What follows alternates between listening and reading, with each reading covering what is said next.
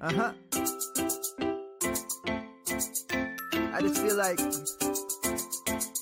I've been around the block, ripping up fantasy stock, working around the clock.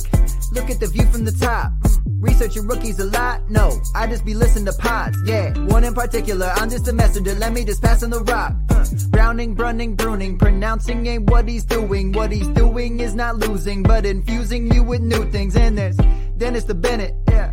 The man is a menace, yeah. Building a dynasty, some of the finest things. Promise you, you won't regret it.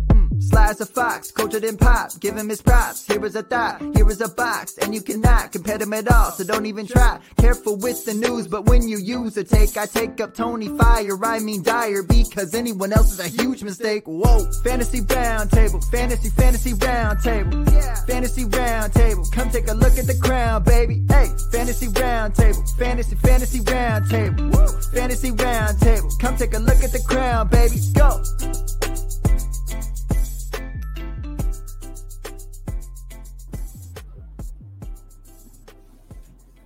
What is going on, everybody? The divisional round of the playoffs wrapped up yesterday, and we are moving on to the conference finals. Just two more games left coming up this Sunday before we start moving into Pro Bowl and Super Bowl weekend. It was a lot of fun. I thought all of the games this weekend, while some of them not as high scoring as one, were all very good NFL games. It was fun to watch. If you were in some of the fantasy ones, maybe not as much, as I don't think a lot of the games went the way we thought they were going to go.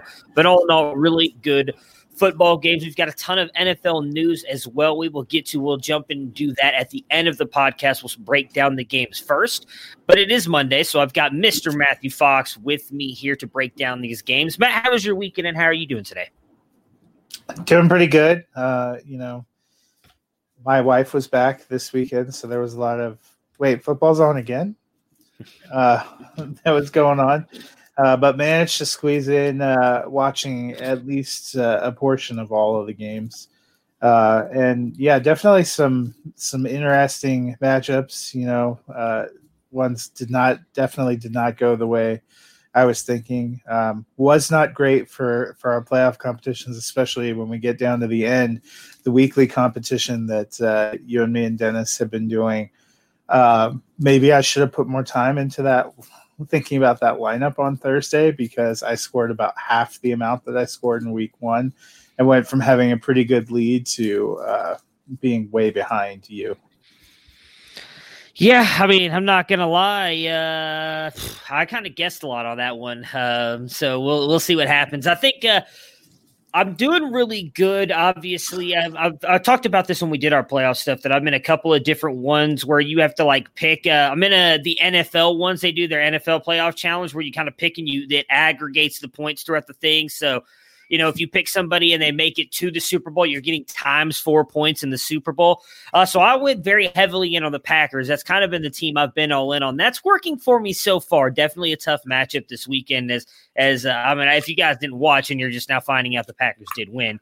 But yeah, it's been working out for me so far. But it's going to be interesting. I didn't even really think about in hours, which is going to be interesting as well, because we've said you can only pick one person per team. When we get down to that last game, it's going to make it very interesting Super Bowl wise if we used up all of the last players in there, because I've yet to use. I've been thinking about that. Thought about that since you mentioned it. So I protected an entire half of the bracket. So no matter who for the Super Bowl. So I started going in on the AFC, and I left the NFC alone after because I went with Jackson week one. And I thought Baltimore was going to lose. And when Baltimore won, I wasn't entirely confident that they wouldn't beat the Bills. So I decided I'm just going to start blowing my AFC quarterbacks and not touch the NFC until we get to the end. Yeah.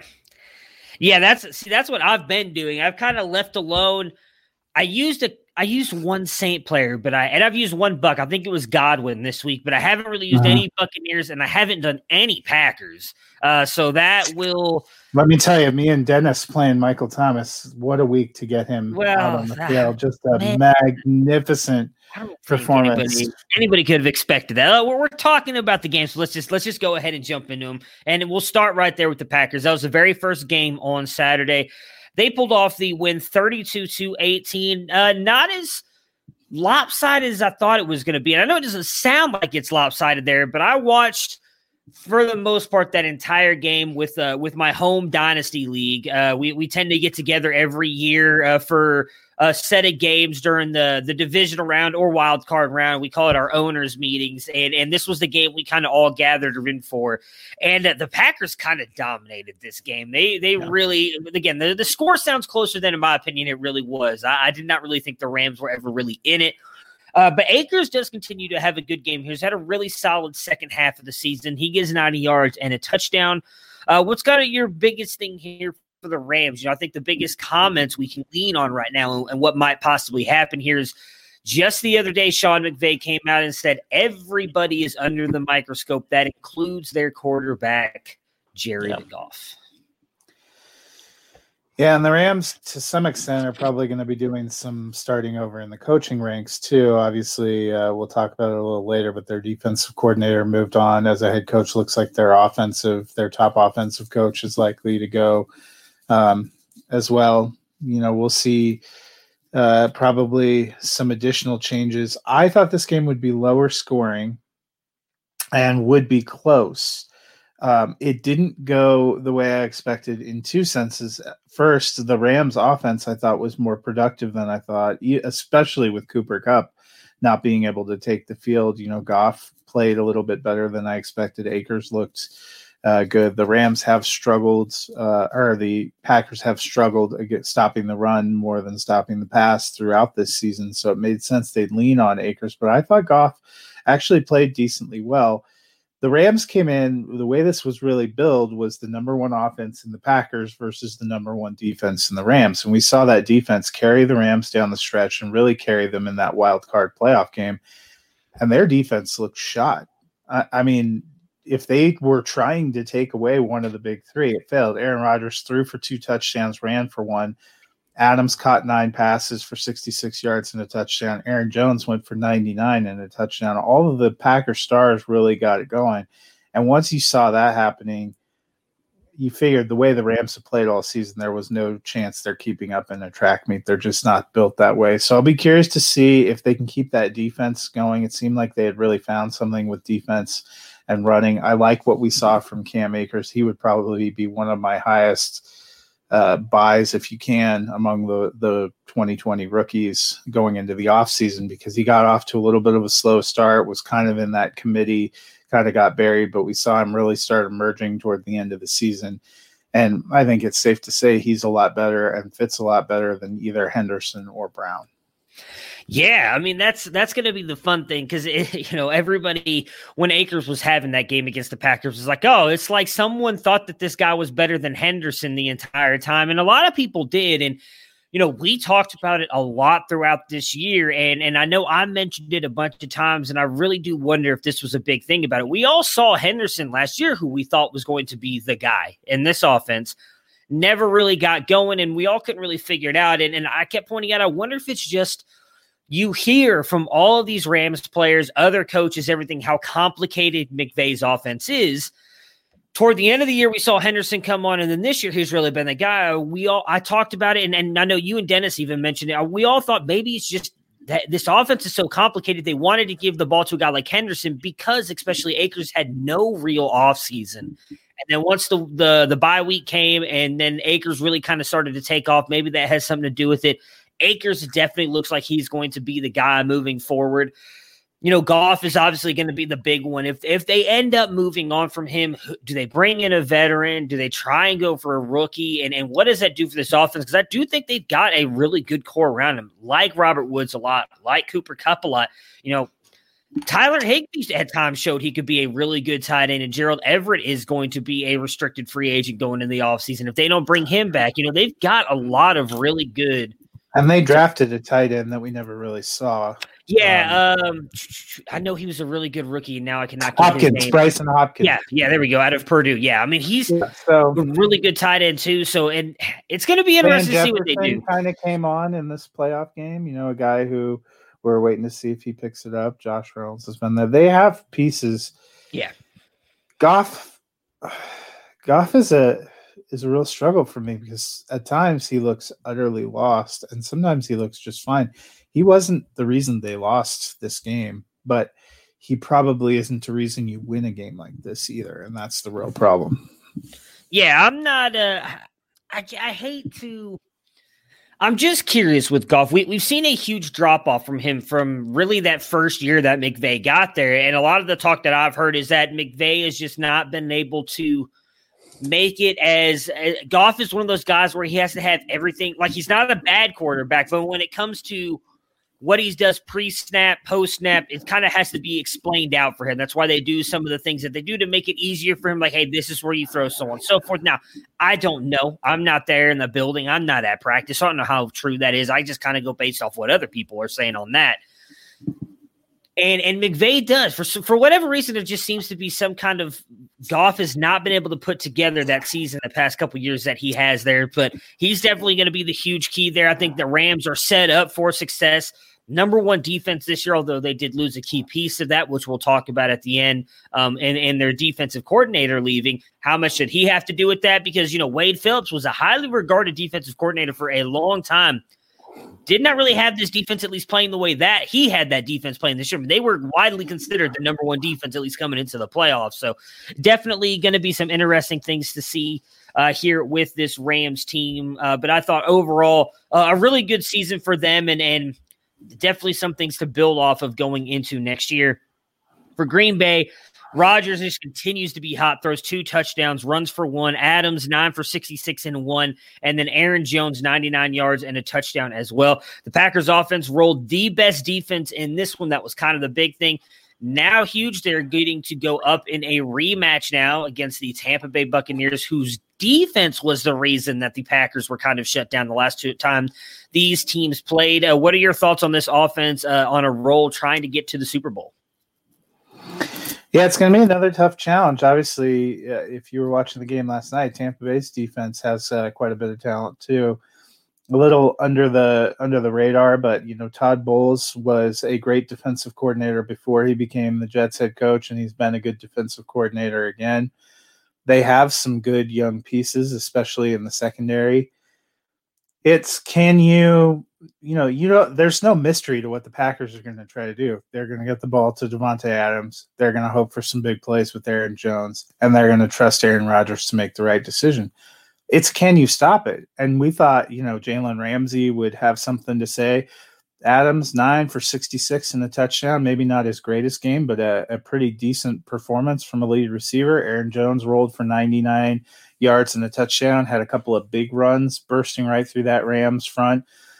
We saw last night the Buccaneers had the top rush defense. They at times had trouble bottling up Alvin Kamara. So you would imagine that the Green Bay Packers are watching that too.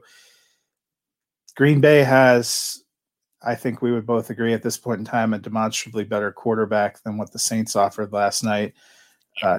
So unless Tampa Bay can get some of those turnovers, it's going to be a tough game, but it's tough to count out the offense that they're going to go against either.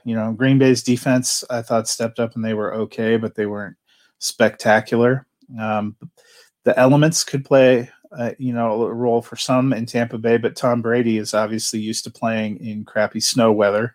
He played in Boston for 20 years. So yeah, I think the biggest thing I did not realize till they were talking about it, that this is the first time in his career Aaron Rodgers gets to host an NFC Championship game. I think that's pretty huge. Yeah, they've always seemed to get knocked out in this round right here. That was honestly my biggest fear when we obviously talked a lot about this because none of us picked the Rams to beat Seattle. No. And you picked the Bucs to beat Washington. I had picked Washington to win. So I looked at it as, in my opinion, it was either going to be Washington or Tampa Bay going on to play Green Bay this weekend. And so I was very worried about that. Then when they got the Rams, I was like, oh man. As you were not here, but me and you were able to talk about before in our group chat and everything, like that's a really tough matchup for them with that defense going up there. And they were definitely able to handle it. Definitely looks like a completely different Green Bay team than we've seen under Mike McCarthy up there. But yeah, it's going to be interesting. The interesting part about it is too, I don't think Brady's ever been to Lambeau. So this really sets up I saw someone talking about it on Twitter that he's never actually played Green Bay in Green Bay. So not that matters because, as you pointed out, he played in New England, so he has the cold weather experience. It's not like he's never played in a cold weather game. Mike Evans, I don't know, has. I mean, it's been forever since Tampa Bay has been into the playoffs, but sticking on the Green Bay side here, the offense was phenomenal. They looked really good. Obviously, this was big for them to get this win, continue playing. I don't think that – I think going up against Tampa Bay, while you're obviously in the conference finals here, the championship, you're in the NFC championship game. I shouldn't say the conference final, the NFC championship game. I think you feel a little bit better going up against Tampa Bay's defense. They don't scare me as much as the Rams defense does, especially with what you just mentioned, what New Orleans was able to do against them. While their weapons altogether may be better, I think what you have in Aaron Rodgers is definitely more deadlier than what New Orleans had, especially with the way Breeze has looked coming down to the end there. So Green Bay looking good right now. I think I'm running on all cylinders. Should be a really good matchup. I'm looking forward to this one. And Green Bay, I think, is coming in feeling good and definitely looks like, in my opinion, the best overall team right now, not just in the NFC, but in the playoffs. Saturday. It looks like the Patriots and the Packers met at Lambeau Field on November 30th, 2014. 2014. Was that 7 years ago? But that's it. It looks like they've only played each other 3 times. Interesting. Which is kind of interesting. But he has played at least one game at Lambeau Field. So the Saturday night game was the game that we were all hoping to be a really good game. The one that I called be the highest scoring game of the weekend. Yeah. And I think, in all honesty, I think it was a very good game. The final score is not indicative of how close it really was up until the end, with the Bills winning 17-3. We'll start with Baltimore's side here. Tucker misses 2 field goals. Lamar Jackson does end up getting a concussion in this one. The Ravens offense struggled here. I think that mostly has to go to major props to Leslie Frazier and this Buffalo Bills defense with what he's been able to do this year. But what can we expect from the Baltimore Ravens in 2021? Ingram was a healthy scratch again in this one. I think really leaning towards something we've mentioned all year long, that he is likely not with the team this year. But Gus Edwards has looked really good last year, really good this year, will be a free agent. I think he's someone that could have some very intriguing dynasty value depending on where he possibly goes in free agency. Yeah, and I think depending on what kind of a contract he's looking for, I wouldn't be completely surprised if Baltimore tried to bring him back. I like J.K. Dobbins. I think he's the better of the running backs there. He should be the lead guy. Baltimore does not seem like a team that's given any indication that they're a one running back team. And Edwards does a few different things. Is probably more of a, pounder. And I think they do want that probably as a complement to their weapons. The other thing I've seen talked about a lot, even before the playoff game, is they need a number 1 receiver. Marquise Brown is okay at times for what he is. I don't think he's that true number 1.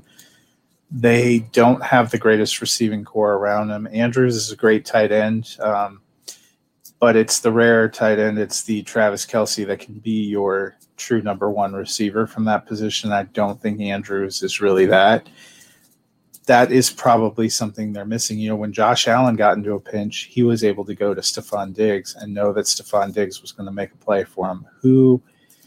I'm not saying Jackson is the greatest passer, but he might. I don't think we're ever going to know his true potential as a passing quarterback until they get a better passing offense around him. Yeah, and I mean, the one thing I will say for at least – my God, why did his name just jump out of my head? Hollywood Brown. He's looked better here in the second half of the season. But I think he's not a bad player. I just don't. I don't think he's Stephon Diggs. I don't think he's going to be Stephon Diggs. He's more like a John Brown. He needs that like high-end possession receiver that is going to help him, which is who me and Dennis thought Miles Boykin was going to be for him. And he just hasn't been. And in all honesty, Dez Bryant was kind of that guy toward the end of the year. We actually thought Dez Bryant was very good for that offense. There's a lot of those guys in this draft. I'll be curious if they go for him. I do think you take some positives away from how him and Hollywood Brown have definitely been able to connect. And Baltimore, as we talked about coming into this game, was definitely the hottest offense coming into this game, the way they'd kind of really peaked in the second half. And that's one of those teams you always have to be careful of. There's a lot of people who are starting to pick them to make it to the Super Bowl from the AFC because of how good they looked.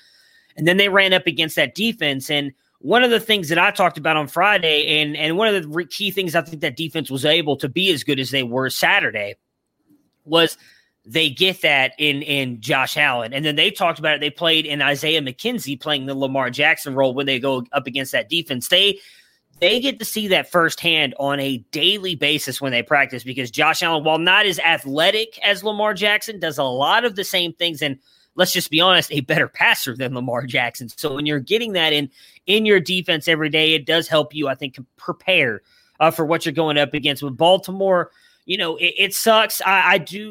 We talked about it a little bit last week. I am still happy that they got that win. I don't really think it was a monkey on his back like everybody else was making it out to be, that he got a playoff win. But I am glad that they got that. I did not think they were going to beat Buffalo, because I just think Buffalo is the better team all around. Baltimore definitely needs to improve on some things. And, I've said it, and it's something we saw a little bit in that game. Lamar is still not the passer he needs to be to beat teams at that level. He's getting better every single year. I don't think you can doubt that at all. But, outside of what we saw last year, I think we saw at times this year, he still needs to improve on that. And it's something that I hope he continues to improve on, because the kid is amazing. I think someone put it out on Twitter, and I can't remember who it is, but I agree with them 100%. Like, you can not like at times what Lamar Jackson does, or you can be a rival of him and not like, him playing against you. But if you don't like the kid, there's just something wrong with you. And I agree with that 100%. Like, as a Browns fan, it's very hard for me to root for him and the Ratbirds at times. But as a person, Lamar Jackson is one of the greats. Like, and I hope nothing but success for him. And I really do hope that they get it figured out. And you're right about how close this game was. They were going in for a score. If he doesn't get picked off there, if he's able to find a receiver, maybe it's 10-10 when he gets knocked out. And it's, or does he even get knocked out? Because it seemed like they had to take some chances. But you get that brutal interception, then almost not very long after that, he gets knocked out with a concussion. And I forgot that McSorley and Griffin were still gone. So when they put in Huntley, I thought he made a dynamic showing to get them down there to make it exciting at the end. But there was, I don't know that there was anyone in this country, including Huntley's mother, who thought they were coming back when that happened. I mean, that was just kind of an unfortunate way for a really competitive game to end. Yeah, like I said, that's what – I mean, that obviously changed the game completely right there. I was watching it. I was lucky enough, my wife set up a surprise party for me, so I was finding ways to sneak in watching the Bills game, because surprise, we were not at a sports bar per se. We did go to a nice establishment that had a TV up, but we ended up sitting up on the roof of this place and drinking a little bit with a bunch of friends. And I did happen to piss off some of the people that were there, because I pulled out my phone and put up YouTube TV and happened to catch the good part of the fourth quarter. I did catch that part and got very excited, because I really do like the Bills this year. They're my hope to at least make the Super Bowl, because I just want to see them play. What's obviously your other crush is Justin Herbert. A little bit disappointed that Brian Dable not going to go, because what they've done with this Bills offense and the growth we've seen with Allen and the passing weapons has been pretty impressive. Yes and no. And we can save that for the Chargers, because they do have a head coach now. We'll talk about that when we get there. But yes and no. I mean, I love Allen too. I have a lot of shares of Allen. So part of me is the fact that the Bills, with everything they've done with Leslie Frazier on the defense and Dable on the offense, and they're keeping all of them. Like, nobody tried to come in there and hire either one of those guys, really. Unless the Eagles do something to you. It's the Eagles. They're going to end up hiring Adam Gase more than likely. So, yeah. I'm actually, no, did you see who their new front runner? I did. And I'm glad I don't have. I wouldn't wish that on my worst enemy, but you're welcome to have him, Philadelphia. Yeah. Well, not even that. Did you see the rumors of where Adam Gase may be going? And I'm glad I don't have very many shares into that offense, because as bad as we saw that offense was, We're just teasing this stuff. I promise we will get into all of that as we move on. But yeah, definitely, for the Bills side, their offense was very quiet as well in this one. Again, they just put up the 10 points. The pick six really is what gets it to 17 and kind of closes out the game. Diggs continues to be amazing, though. The only time that he was held to less than 6 catches was week 3 of this year. So that just shows the great chemistry and connection he's had with Allen, and we saw it again in this one. Again, the defense holds as well. They've got a huge matchup now going up this week against the Chiefs. Kind of the matchup most everybody, I'll say, I was not hoping for, but most everybody was hoping for, and definitely going to be fun. Allen versus Mahomes, both these dynamic quarterbacks. Yeah, I think Mahomes is going to be just fine, but that's just me. And the wording on what happened to him makes a lot of sense, so I think he's going to be fine. They're saying now it's not a concussion. But all in all, I thought the Bills looked amazing. We're fantastic. Definitely going to have a tough match ahead of them on the road, though not much of a big advantage for the Chiefs. They're allowed to have fans in there, but not a huge advantage to them. But overall, your thoughts on the Bills and their big game and big win on Saturday? Yeah, they played really well. A team that hasn't won a playoff game since the mid-'90s, going out there, getting their first 2, getting a win at home in front of the Bills Mafia. It's really nice, especially since they didn't get to see them in person a lot of this season. It's gonna be a big one. I have to be honest, going into the playoffs, I thought the Bills were the team that had the best chance to potentially unseat Kansas City, and obviously they're the last one that will get that shot. I think they can do it. We need to see that defense come out and play hard and be able to contain a dynamic offense. Fortunately, the Bills' pass defense is probably the best part of their defense, and that's the matchup wise, the teams actually feel a little bit similar. They have better pass defense than rush defense, both of them, and they neither of them have much of a run game to speak of, which is ironic considering what you tend to think of with Buffalo. So I think it's going to be a really good matchup. It's the late one on Sunday, and I'm looking forward to seeing it. Yeah, I obviously would have preferred a different matchup, but it's definitely going to be a fun one. I think they're the night game, so they're going to be the last game of really the NFL season going into the Super Bowl. Is definitely going to be a fun game. I think both those teams match up really well against each other, so going to be a lot of fun. I will say really quick on the Bills side of things, their fans continue to be one of the best fan bases in the NFL. For those of you who haven't seen it, after Lamar got knocked out with a concussion, first of all, major props to Lamar for going over and signing a bunch of autographs for Bills fans, because after losing a game like that, I can't imagine that's easy to do. As much as, not trying to say Lamar doesn't like fans, and most NFL players will be good to the fans, but it's not easy to take a loss like that, I'm sure. So for him to still go over there when the plane's getting ready to leave from the airport, to go over and still do stuff for the fans, again, just speaks to his high character. Lamar is amazing. But then for the Buffalo Bills fans, after seeing him get the concussion, to go and raise $290,000 for Lamar Jackson's Louisville charity is just amazing. That we saw them do this a couple years ago for Andy Dalton when Andy Dalton got him into the playoffs. They did that earlier this year for Josh Allen for the hospital that his grandmother liked to support when she passed away, and they actually named an entire pediatric wing at the hospital after Josh Allen's grandmother.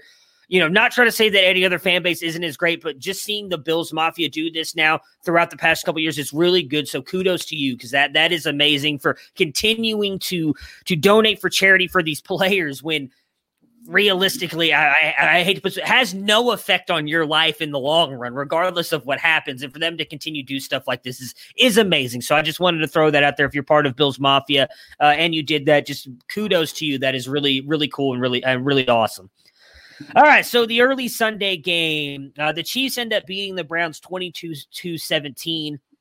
I'm going to start with KC's side here first. So Mahomes, 255 and 2 touchdowns, leaves what was diagnosed with the concussion during the game. So if you guys do not follow her, I probably won't be able to find the exact tweet. I probably should have looked for that before I did this, but I follow a Stephanie Smalls at Steffi Smalls. She's part of Join Circle, does a lot of different podcasts. She's a really good, she's a nurse. And she does a really good breaking down like injuries and stuff when it comes to the NFL, does great articles, does a ton of different podcasts. And so she actually brought this up when it happened. And she said that she did not think it was your typical concussion because of the way his head whipped forward when Mack Wilson was bringing him down to the ground. If you watch, his head doesn't make any kind of hard contact with someone.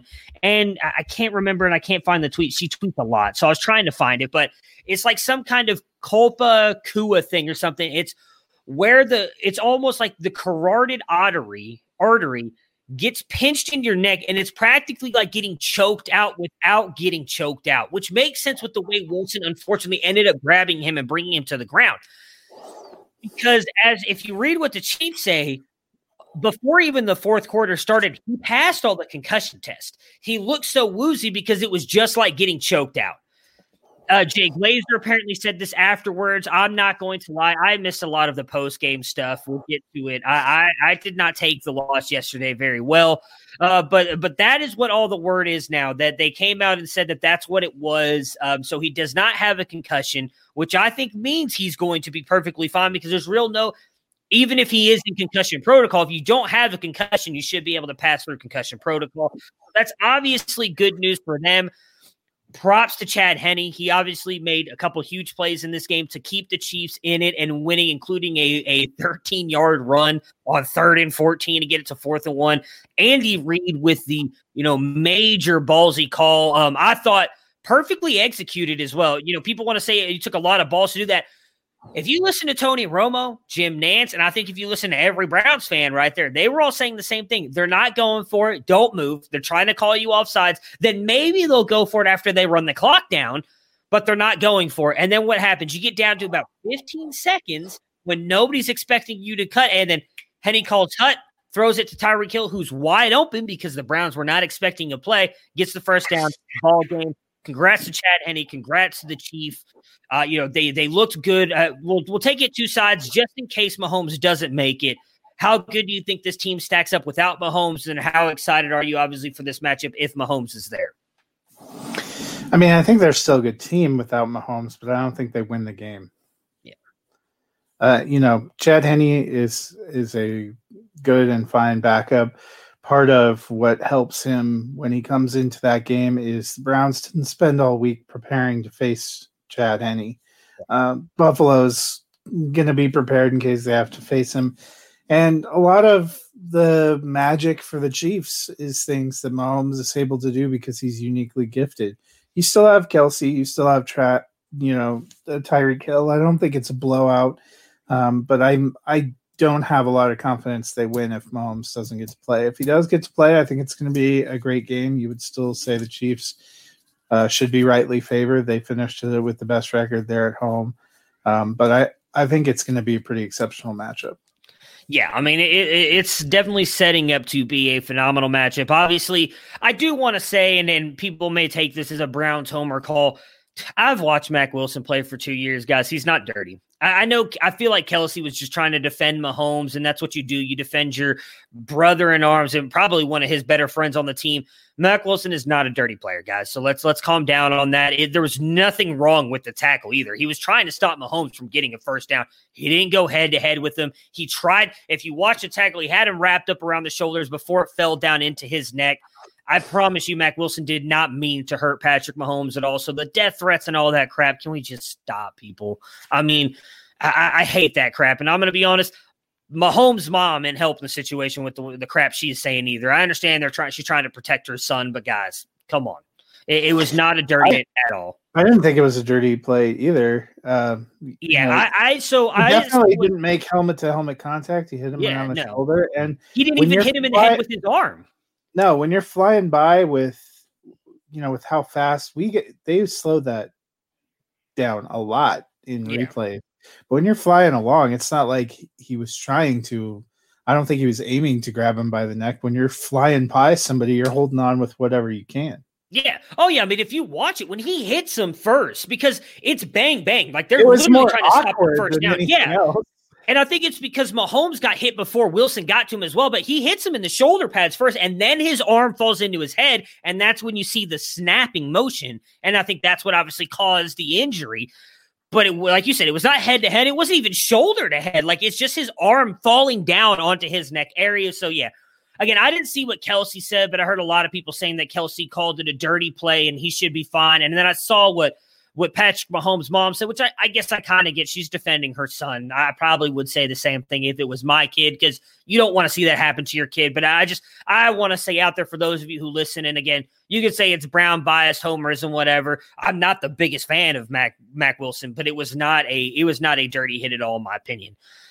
On the Browns side here, so Baker, I thought was phenomenal. He made one mistake in that game, and I can't even say that it cost him because realistically, ended up with no points from that. Yeah, I mean, I'll get to the defensive side of here, but I do not think that cost him at all. Baker, I thought, outplayed Mahomes for the most part in this game. When you look at the throws that Baker had to make with defenders all over his wide receivers compared to this defense just not adjusting at all to what Mahomes and this offense were doing. Mahomes was hitting guys wide open the entire game. Now, I'm not trying to say Baker's better than Mahomes, but in this game, I thought Baker played better.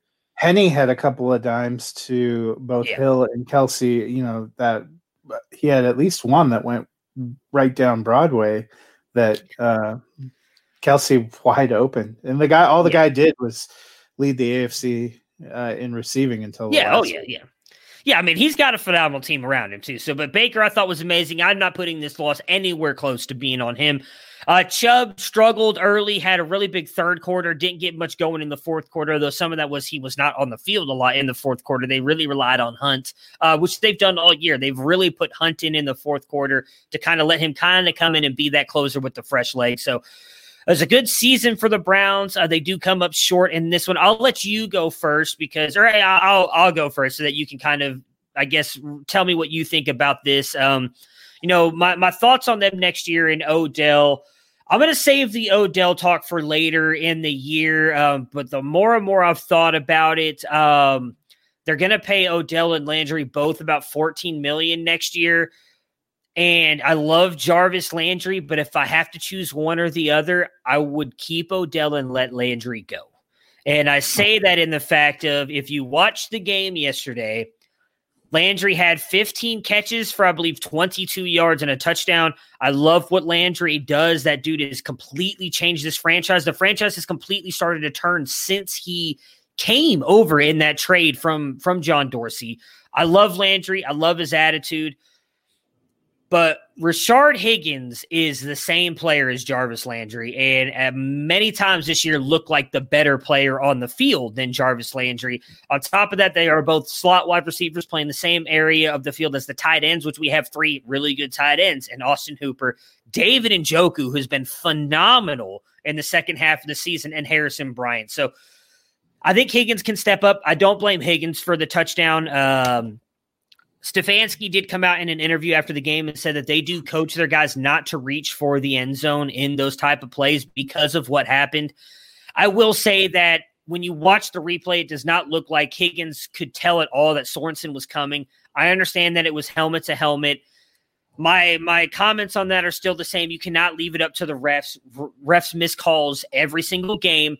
As much as that was helmet to helmet. He hit him in the shoulder. No, it's helmet to helmet. It was. I completely disagree with you. I watched a bunch of times. Then why did the NFL come out today and say that he's not going to be suspended for the hit, but it's being reviewed for the fine? Because they consider it targeting when you lower the crown of your helmet and use it in an attacking position.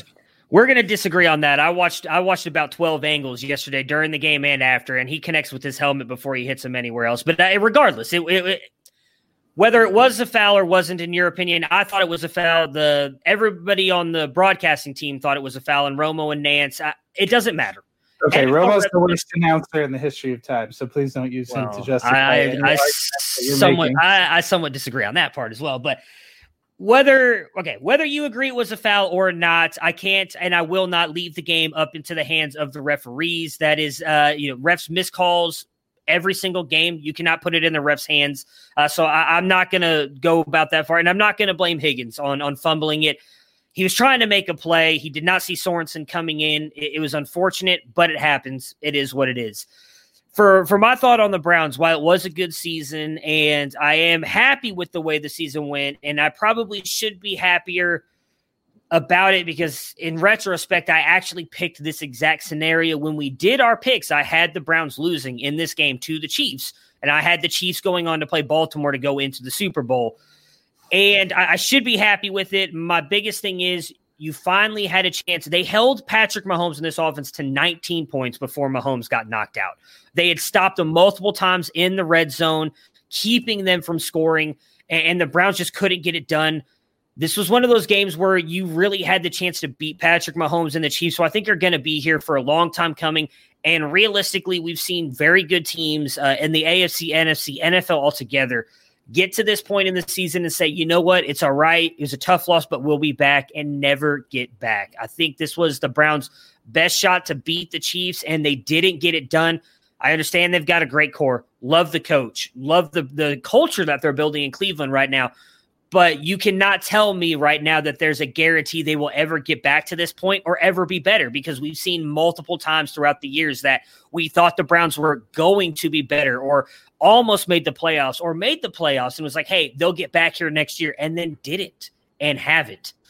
So I am excited about what's to come, and maybe my mindset will change on that the further and further we get away from the game. But most of all, I'm just disappointed that with everything going on, they couldn't take advantage of this game. They could not stop Chad Henne on defense to kind of slow and close this game out. That's where I lean right now more than anything else, is honestly more disappointed than excited for what's to come. So setting aside the penalty, what do you think about the rule about the touchback? Because that seemed like that was a much bigger piece of the discussion. I know it's been a rule for a long time. Yeah. I get it and I don't at the same time, because any other time the ball goes out the back of the end zone, kicks, punts, anything, it is a touchback. So I get it. My biggest thing is everybody keeps bringing out when the ball goes out at the 1 yard line, the defense doesn't get it. Yeah, you're right, but it also doesn't make sense for the offense to just get the ball at the 1 yard line if they fumble it out the end zone either. Like, I don't understand what – it's been a rule for a long time, and I brought up what Stefanski said because this is something Bill Belichick has talked about many years in New England, and if you pay attention why nobody stretches for the goal line like that in New England, because it is a thing that is coached on a daily basis in New England. You don't reach for the goal line, and Stefanski said it. We do the same thing here. We coach our players not to do that because of that rule. And he even said it. He's like, I'm not going to blame Higgy for what happened. He's a competitor. He was reaching for the goal line. I feel like it's instinctive. It is instinctive. And that's all the Browns fans who were hating on him. I said the same, like, if you watch the replay, regardless of what you think of the hit, the way Higgins' head is turned, there's no way he can see Sorensen coming. He's leaning that way, diving toward the end zone. So he was when you get 1 inch further and it's a touchdown. It's a touchdown, exactly. Or if he just holds on to it for half a second and breaks the plane before he fumbles, it's a touchdown. So I'm not blaming Higgins either. It was just a bad break, and we've unfortunately seen that happen, not just for Cleveland, for a lot of teams. So I don't like the rule, but I don't see it changing because this has happened in the playoffs before. It's happened at other times with Calvin Johnson, among many others. So it's one of those things where you just have to live with it. So I honestly, as much as it sucks and it killed my team, I'm going to be one of the people who says, I hate the rule, but it's been there forever. They're not going to change it, so you have to deal with it. What feels like a little bit of a rule inconsistency to me is everywhere else in the field, if you fumble the ball and it rolled forward a few yards and went out of bounds, they return it to where you fumbled because you're not allowed to fumble forward. And I would almost say that it would be a case of fumbling the ball forward. Yeah.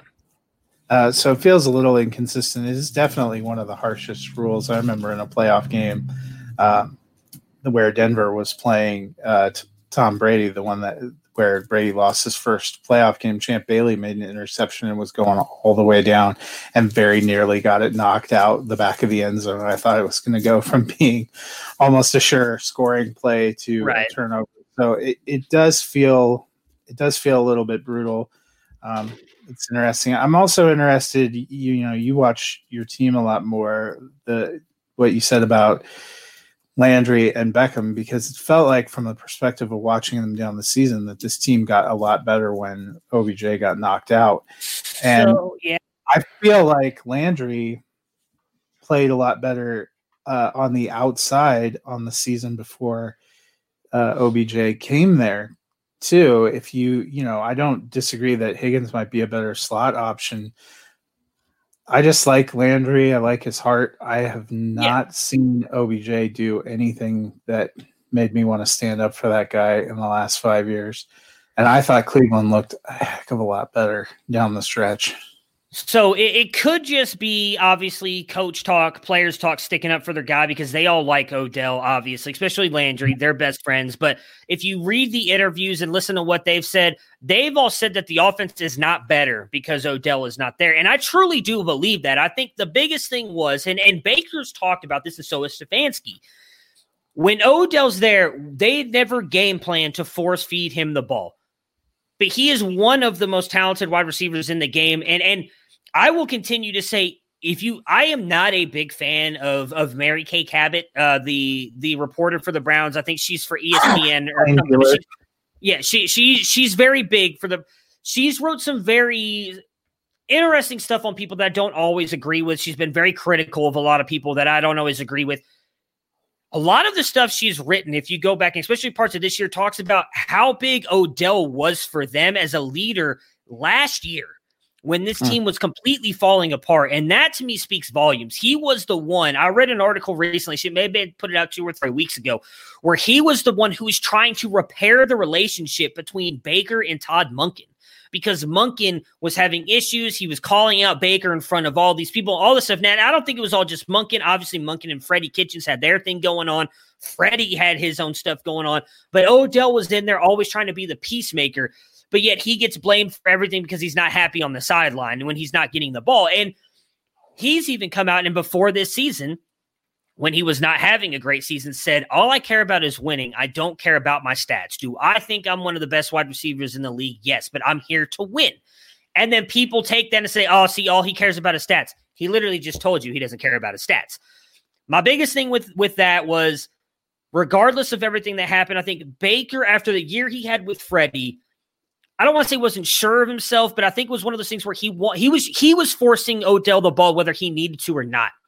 And my biggest thing with Odell coming back into this offense, I think, is Baker's now proven he's the guy this year. He can do it without Odell being there, without that true alpha, because I love Landry. He's not an alpha wide receiver. Now, when Odell comes back, I honestly think he can fit into this offense and they will take their shots to him when they can. It will not be, I don't think Baker will feel the need to force the ball to him because Baker's proven what he can do without Odell being there.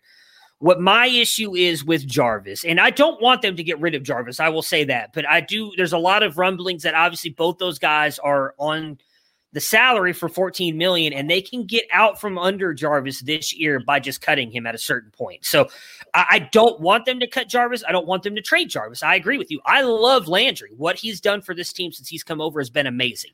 But what Landry doesn't do is give you a field stretcher that Beckham does.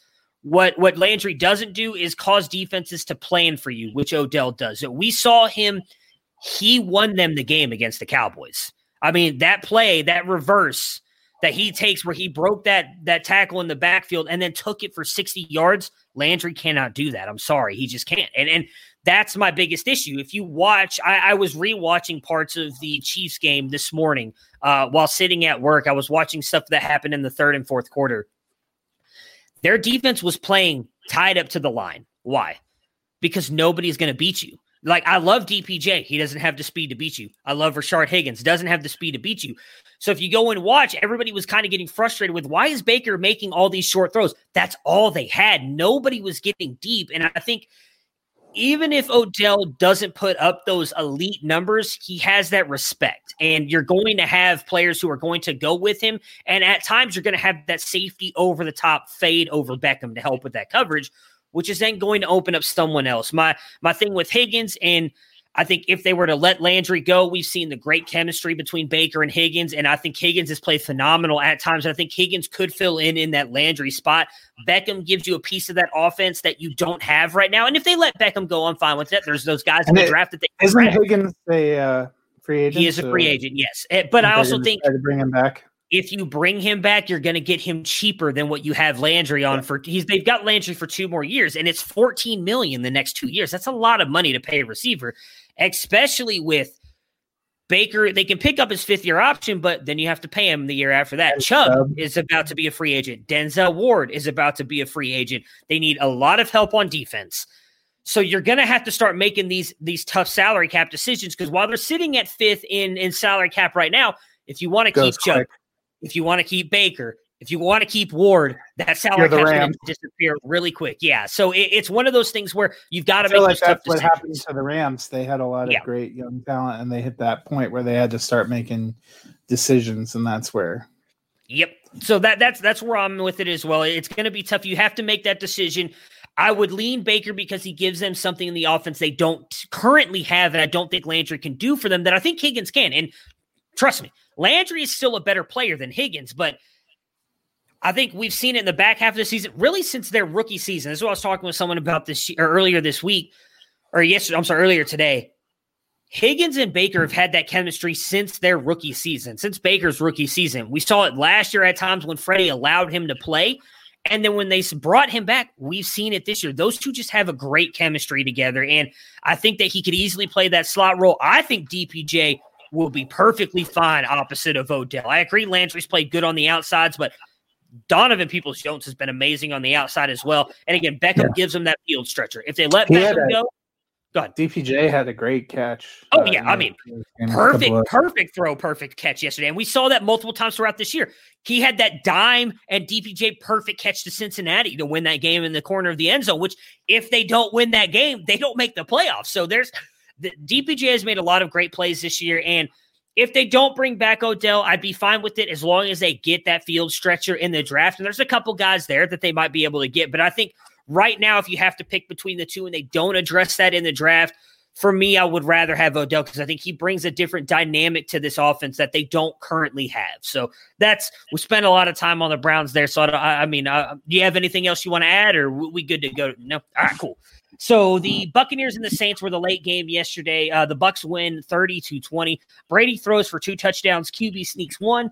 Brady back in a championship game for the 14th time, the first time in the NFC, though. What are you expecting from him going up against the Packers? As we talked about, they just destroyed the Packers earlier this year. Yeah, I mean, he brings a lot of experience. Last year at this time, it seemed like Brady had fallen off, maybe physically, and I think we've seen throughout this year that has to be the team that they put around him, maybe the situation they put around him, because he's looked pretty good out there firing the ball.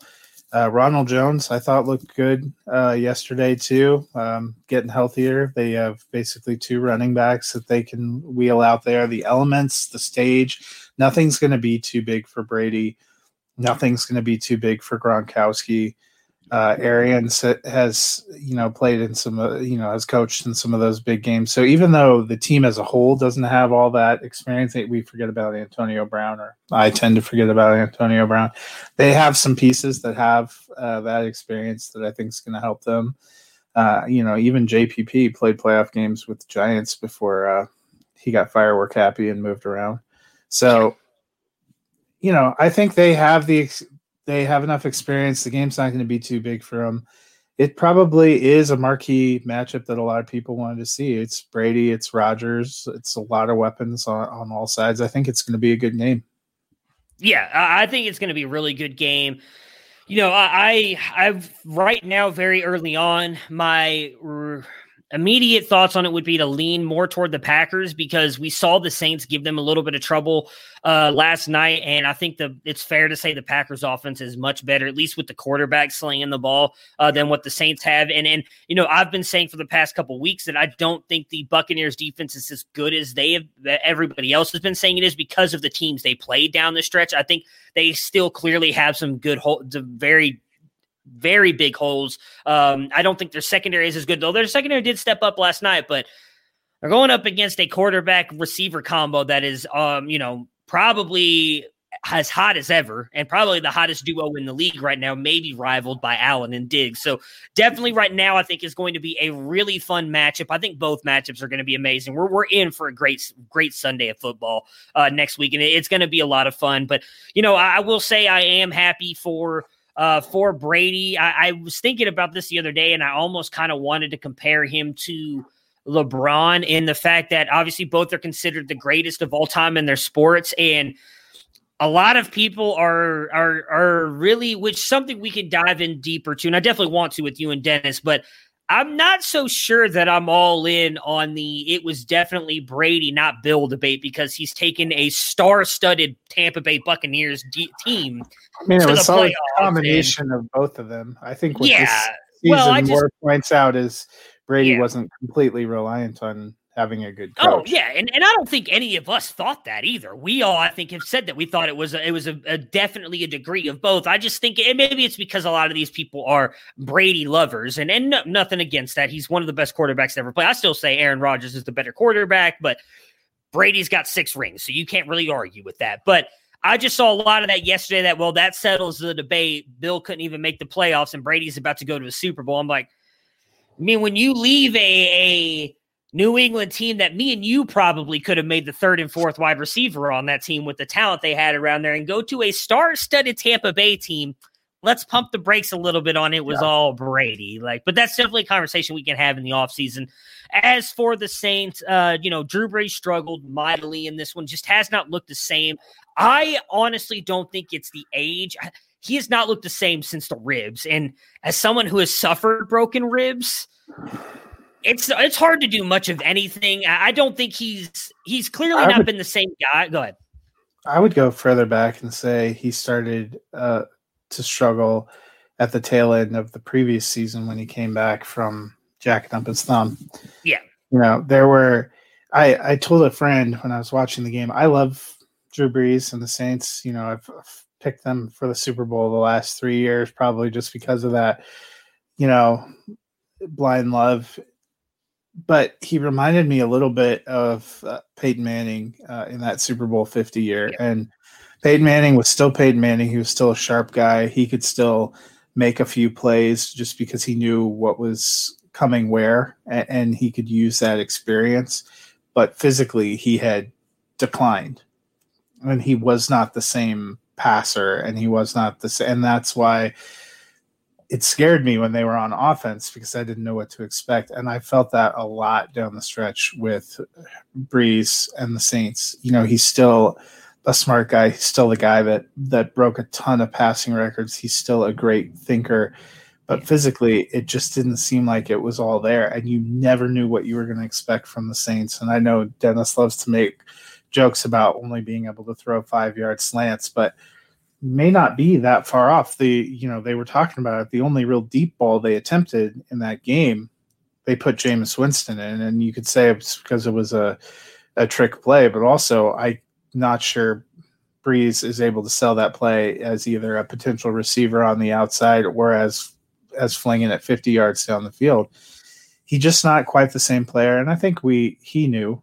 I think he's been moving toward retiring. I'm at the point now where I would be shocked if he didn't retire and would be a little disappointed. I think what we saw last night, soaking up every moment, the way he left the field, hanging on the field afterward, playing with his kids, with his wife. I thought, whether you like Tom Brady as a player or not, this is 2 weeks in a row where he's gone out of his way to find the opposing quarterback and to espouse his respect.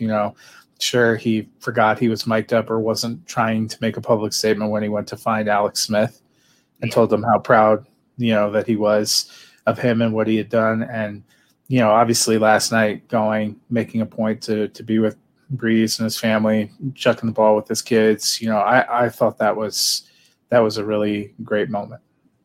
Yeah, I said it when we talked about it beforehand. Earlier in the offseason, we talked about, do we think he was going to return because he technically signed to be able to come back for another year? And I said I just thought he was going to be done. I've been saying that all along, and I'm going to stay with it. Obviously, we saw the Jay Glazer report yesterday saying that, hey, the report is that he is going to retire after this postseason. And then he came out after being asked about it and said, well, I'm going to take some time and reflect on it. The Saints have come out and pretty publicly said, hey, we're all for whatever he decides to do. If he wants to come back, we'll have him. If he wants to retire, we understand that. It'll be interesting to see what he does. I hate to see him go out like that because he's one of the greats. I'd love to see him get one more shot. At least I don't know if they had beaten the Packers, if they beat the Bucs here. And I definitely don't think they beat the Bills or the Chiefs in the Super Bowl. But I'd love to see him get one more shot because you never know. That's why they play the game. Nobody thought the Browns would have been 22-17 of all scores against the Chiefs yesterday. So you never know what's going to happen. They could have pulled off a massive upset, but it did suck to kind of see him go out like that. So some of the coaching news before we get out of here, we've had pretty much all of the openings filled. We've got 2 spots still left. Desirable openings. That is probably the best way to put it. So for the Jaguars, we saw Urban Meyer go there. Me and Dennis talked a little bit about this on Fridays. That kind of came out, or it was pretty much rumored Thursday to be done, got finalized on Friday. I don't hate it in the perspective of what I saw in his press conference on Friday. The biggest thing I said on Thursday was I hope he brings in an offensive coordinator because they cannot run his offense that he ran in college. He said they're not going to do that. So major props to Urban Meyer. I do think he is a leader of men and a great CEO of a football team, which is what he's saying he's going to be. So I actually think this could be a great spot for him in Jacksonville. They've got a ton of talent around him. He knows how to motivate players. As long as they bring in I believe he's interviewing Scott Linehan. That's kind of the talks of who he wants to bring in. I don't know if that's going to be a great fit. I'm not that big a fan of Scott Linehan, but whatever. He's going to come in and run that offense. Overall, I think it's a good hire for them. They've got a lot of talent. I actually would not be surprised if he's able to turn them into a winning team next year. What are your thoughts on Meyer and the Jags? I think he's a great college coach. I like him there. I don't like the hire. I think this is Saban going to the Dolphins. Interesting. Okay. Yeah. I mean, there's a lot of people who are very skeptical on it. Like I said, for me, it's more of if he was going to be calling plays, I wouldn't 100% agree with you right now. But I'm intrigued to see what he does with him being because he is, like I said, someone who has watched what he did at Ohio State. He's a master motivator, and he is very good when it comes to recruiting. And I do think that he'll be able to recruit some very big free agents down there. Number one, it's not hard to get people to come to Florida anyways, but if you can convince people that you're turning it around, getting Trevor Lawrence, I think, is a huge step as well. They're getting one of the best quarterback prospects since Andrew Luck. But even as a college coach, he tends to burn bright and burn out pretty quick. Yeah. But I don't think that the professional ranks lend themselves as greatly to that. So you come in and you end up 5-11 or 6-10 next year, which I think is more than likely. Mm-hmm. I don't know. Well, I don't think they're going to fire him after 1 year. The one thing I will say about him, will he want to continue? I mean, Saban didn't get fired. He found an exit ramp. Spurrier hung around to get fired. I think sometimes those great college coaches, part of what makes them great is that it's a different situation and the all-consuming control. I think that's why Mike Krzyzewski's never been huge about trying to go to the NBA.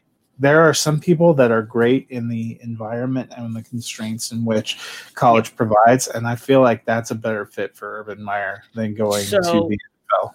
The reason why I'll somewhat disagree with you on that is Urban Meyer, the reason he stepped away multiple times was because his health issues comes down to recruiting. Recruiting is 365 days a year in college. You always have to be talking to recruits, trying to, especially when you're at a Florida the way they were, and then what he turned Ohio State into, because a lot of people may not realize Ohio State was not what it was right now, or what it is right now. Before Urban Meyer got there, we stood no chance in national championships. We were playing for like Rose Bowls. Yes, we were not making the BCS championships before the playoffs came, and then he took us to a playoffs that first year.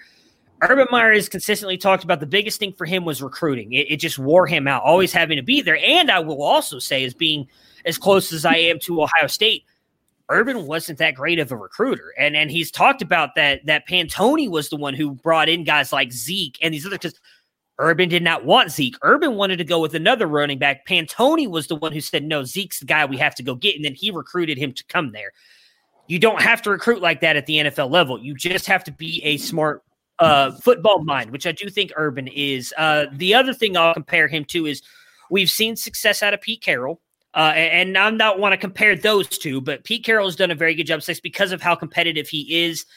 But I will say is we've got Chip Kelly and Jim Harbaugh, who both had great quick success, like you talked about, burned bright and then faded quickly, right? That supernova thing.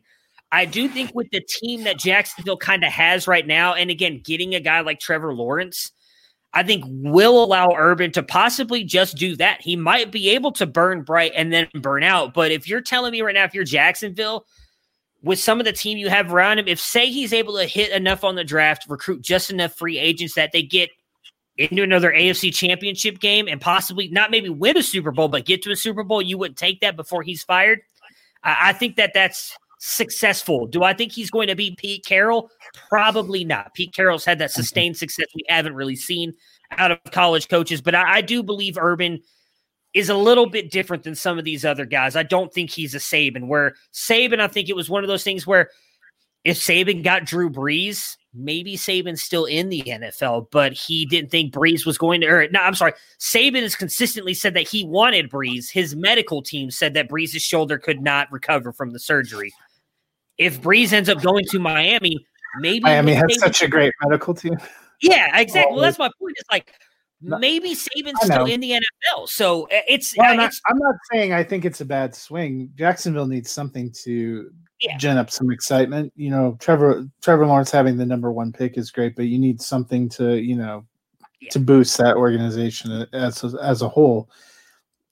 It made sense why they would go out to get him. I'm just not sold that that's a successful move.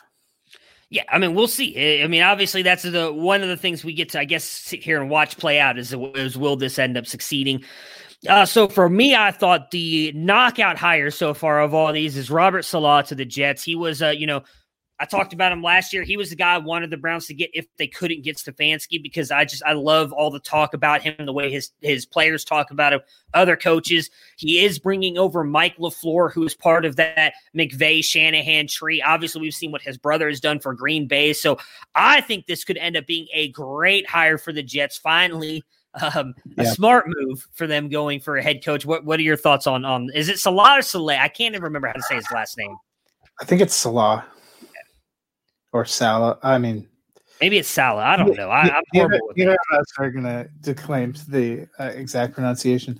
I like that hire. The Jets seem like an organization in chaos a lot last year. You obviously had a lot of defensive players who defected. That's going to be a side of the ball that needs a lot of work and needs somebody that has a good eye. So I'm excited to see what he can do. That's another place I think is more than a 1-year turnaround. Yeah, and I will say I do like that they gave him a 5-year contract. A lot of the talk was he came in there and said, look, I'm not going to be able to win in the next year, maybe 2. I don't want to get fired right away because this is a rebuild. Yeah. So we'll see how well that works out. But I do think that was a phenomenal hire by them. So Arthur Smith is going to the Falcons. That one was confusing to me because of, we'll see if he is directly involved in offense, but you would have thought defense is the area that the Falcons have the biggest issue. They don't have a great offensive line, but Smith is noted for being one of the most run-heavy coordinators and a very power-running game. They will have to remake that roster a lot to be a run-heavy team, and they're one of the teams that is in salary cap hell. Yeah, but the one thing I will say works for them is we've seen, at least lately, not a lot of running backs go in the first round. There's a couple guys at the top of this draft that I think could be good. The good thing for them is they're picking pretty high up, so they might be able to grab one of those guys early in the second round. I think you could build around a Najee Etienne or Javonte Williams even to be your lead back, but I agree with you. That's going to kind of be the thing is can they bring in a running back that can be that guy? Because Arthur Smith has shown that he builds his offensive game plan around the run. So that'll be the interesting thing for him. I mean, obviously he's got great weapons on the outside, and then what can he get out of Matt Ryan? Because he's been good and been really bad at times this year. Do you think the hire suggests that they're going to, I mean, we've looked, obviously Matt Ryan's contract is really prohibitive to get around, but you would think a team with Matt Ryan, Julio Jones, Hayden Hurst, and Calvin Ridley is going to be geared toward passing, and we just haven't seen that exactly be an Arthur Smith thing. So I just philosophically, I was like, that feels like a curious fit. Yeah, I agree with you. But I mean, the Falcons have been doing some curious things for the past couple of years. So I'm not, the one thing I will say is, they've seemed to still make Ryan Tannehill and A.J. Brown and even really Corey Davis this year, not only viable for fantasy, but really good in the NFL.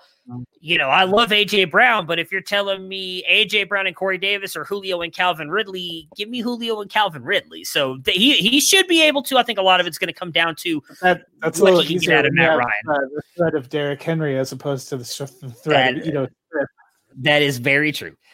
The Chargers bring in Brandon Staley. So we hinted at this earlier. The Ryan Dable was like the talk of already having the job pretty much. And then they bring in Brandon Staley. I can't say that I think it's a bad hire for the Chargers because Brandon Staley has been getting a lot of great talk. I mentioned it earlier. Wade Phillips is considered to be like a phenomenal defensive coordinator and did not have this defense playing the way Brandon Staley did this year. And they didn't add anybody. So Brandon Staley has really coached up this defense. The biggest thing for them will be what you mentioned with Dable and Herbert, what Dable's been able to do for Allen. Who does Stanley then bring in as his offensive coordinator now? Because that's going to be the massive hire for us. And I think that's where they were rumored that he was going to try to take the offensive coordinator from the Rams. Gotcha. Okay. Over there with him. So I'd be curious to see if that happens. Could be an interesting situation. I think that's a decent hire. Staley worked with Denver's linebackers, worked with Fangio before going over to the Rams. Fangio spoke very highly of him. They have some incredible defensive pieces, and I would say that actually makes some sense to me in terms of having a better defense, maybe having better game management could have been the difference for that Chargers team between 7-9 and a 10-6 finish. Because their offense was good enough and was putting up enough points. It seemed like they were in a lot of those games. And they have talent with Bosa, getting some of those players back if they can keep some of their secondary pieces healthy. I think it's Derwin James is their safety who's gotten hurt 2 years in a row and kind of been gone. They have Chris Harris came over there. They have another corner that I'm forgetting, but I think he has some good pieces that could be interesting. I'm with you though. It seemed like all throughout the hiring process, they had interviewed a Jason Garrett. They had interviewed Adam Gase. They seemed to be locked in on Brian Dable. That all suggested they were looking at investing in a coach who was going to get the most out of Justin Herbert. It felt like a 180 flip at the end. I think the hire could be great for them, but they definitely need somebody on offense who can continue that because Herbert looked great last year. Would hate to see him, take a step back because he gets put in the wrong system. Yeah, and I wonder if a lot of that is maybe they're sold on the Rams offensive coordinator being a good offensive coordinator. That's a lot of the talk, when the Jets started zeroing in on Salah, a lot of the talk was, well, what are they going to do offensively? And it was pretty much widely known, hey, if he gets a job, he's bringing Mike LaFleur. And a lot of people think that's a great hire. So we'll see. He's learned under Sean McVay. And I think the one thing you can say is McVay, Shanahan, and the LaFleur brothers all have that connection of all learning offense together and everything they've done under Kyle Shanahan's father and everything else. Those guys are all connected together. Those guys have all had really great offenses. So I don't think you can go the wrong way if that's the kind of coaching tree you're pulling from right now. And then the last job that got sewed up was interesting one for me. I'm kind of confused. I honestly didn't even realize he interviewed for the job, and that's Dan Campbell for the Lions, tight end coach. Obviously, there was a lot of talk about the what was he the interim head coach of for a while? This was like half a season. Was it the I Saints? know, I'm going to have to look him up. I want to say it was the Saints. I know he was with the Saints at one point, but a lot of people are saying he's a great leader of men, and that's what Detroit I think needs. it was Miami. Maybe it was Miami. You're right. It was Miami. So as a coach, yeah, he was. Let's see, tight ends coach, interim head coach, 2015. Was that? So that had to be after. Was that Gase? No, Gase didn't get fired in the season. No, did he? it was before Gase. It's because he was at Texas A&M. Who was that? Texas A&M. Texas. Oh my goodness, why is his name jumping at him? No, wait. He's the one that took Tannehill because he had him in college. Joe Philbin. Gotcha. So yeah, I mean, the one thing I will say is I do remember when that year happened, a lot of people were talking about Dan Campbell getting a head coaching position because of, I guess, the way he is, like I mentioned with Urban Meyer, a motivator of men. He's a great CEO, a great leader. And Dan Campbell's already come out. Obviously, he's not going to be calling plays or anything like that.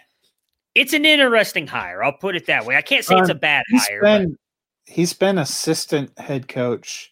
People that talked about him being the tight ends coach, which he is, but he was hired as the assistant head coach and tight ends coach for Sean Payton in 2016. So I'd say that would probably be the more under the radar yet impressive part would be that 5 years with Sean Payton's a great coach. Oh, yeah, absolutely. You could soak up a lot from that. I will agree with you, though, that it felt like a way under the radar. Then they're like, yeah, it looks like they're going to hire him. And then seconds after the game, Dan Campbell's going to be the head coach in Detroit. And you're like, good luck, Matthew Stafford. Yeah, I mean, well, that's the thing. I saw a lot of people when this first got reported that he's likely going to be the guy, as you mentioned, that literally gets signed on with him as soon as the game's over. It felt like that a lot of people think this is leaning toward Stafford's not going to be the guy, which is going to make great offseason content for us. We've talked about many times. We think that they might move on from him, and they have a top pick. They could get a new quarterback right away if they want to. Regardless, I think for me right now, obviously you're looking at, are they going to bring Galladay back? What are they going to do with that backfield? Peterson's gone, but you still got Carry on for one more year. Swift on his rookie deal. Who they hire as offensive coordinator is going to be something I'm going to pay very close attention to because I think that could change. Well, defensively, I don't care. I'm worried about offense for fantasy. Defense, whatever. I don't think the defense is going to be very good anyway. So, but yeah, I mean, his hires are going to be intriguing to see. Dennis, I'm sure, is going to be paying very close attention to that with his love for the Lions. Yeah. So the last bit of things. Oh, go ahead. And then that leaves just the two, which we talked about as being potentially the most undesirable openings in Philly and Houston. Houston, who knows what they're going to get at this point, as now it seems like they're for sure not going to be able to keep Deshaun Watson. But the Eagles, I'm sure you saw, seem to be real close to closing in on Josh McDaniels. Yeah, there was him and they're interviewing, who is it, Bieniemy, I believe. And there was someone else that just got, who's the other one they're interviewing? Bieniemy's interviewing with Houston. Todd Bowles was doing Todd Bowles, that's who it is. Yeah, Todd Bowles. Yeah. So, yeah, I mean, I'm going to be honest. If I had my pick between the two, I'm going Eagles. They've got at least a little bit of talent on their roster and draft picks. Houston's got. Well, it's interesting, too. Apparently, they've told coaches that, you have to come in with a plan for what you're going to do with Carson Wentz because he's not going. Yeah, well, which that's kind of tells you that was the breaking point with Peterson, probably. Yeah, oh yeah, that's all the rumors that he wanted to stick with Hurts, and it makes sense though. If you go back and look at the very awkward video that the Eagles owner did with Carson Wentz when he signed that new deal, and how much he's talked about Carson Wentz over the past couple of years, clearly the owner wants Wentz to be the guy, and he owns the team, so he can do whatever he wants. So that'll be interesting. Like I said, we'll discuss more on Watson probably on Thursday, so we can get Dennis on here as well and kind of talk about what we think on them. But it seems all signs are pointing to he's pretty much gone. So that's going to – the one thing I will say – oh, and there goes Matt. So the one thing I will say for Houston on that is – if they do move on from Deshaun Watson, that will be somewhat good for them because they will get to obviously get a bunch of draft picks. So with the draft picks, that will then allow them, if they say the Dolphins deal happens like they're talking about, that does get you Tua, who is a quarterback you can build around, and a bunch of draft picks to help you at least start to build a young core. But overall, like, I talked about it when we first brought up the rumors that it would be insane for me to trade a guy like Deshaun Watson because that's the kind of player you're looking for in the draft. But at this point, if he doesn't want to play for you and everything, I don't know what else you can do. Yeah, that's the part that seems like he wants to get out. Sorry, I dropped out there for a second. Apparently, my internet decided to take a siesta. But, all right. Go ahead. But yeah, it's Watson. It seems like Watson has kind of decided that he's over it, which is going to be interesting. I thought that was going to be a tough head coaching hire anyway, because they talk about not having a lot of assets and not having a lot of upside. Nick Caserio has his work cut out for him even more now, that apparently he's not going to be able to keep his best asset. And the worst thing is, I had suggested, I know you didn't like the idea. I had suggested perhaps they try to trade Watson to get max value because that was the only chip they had.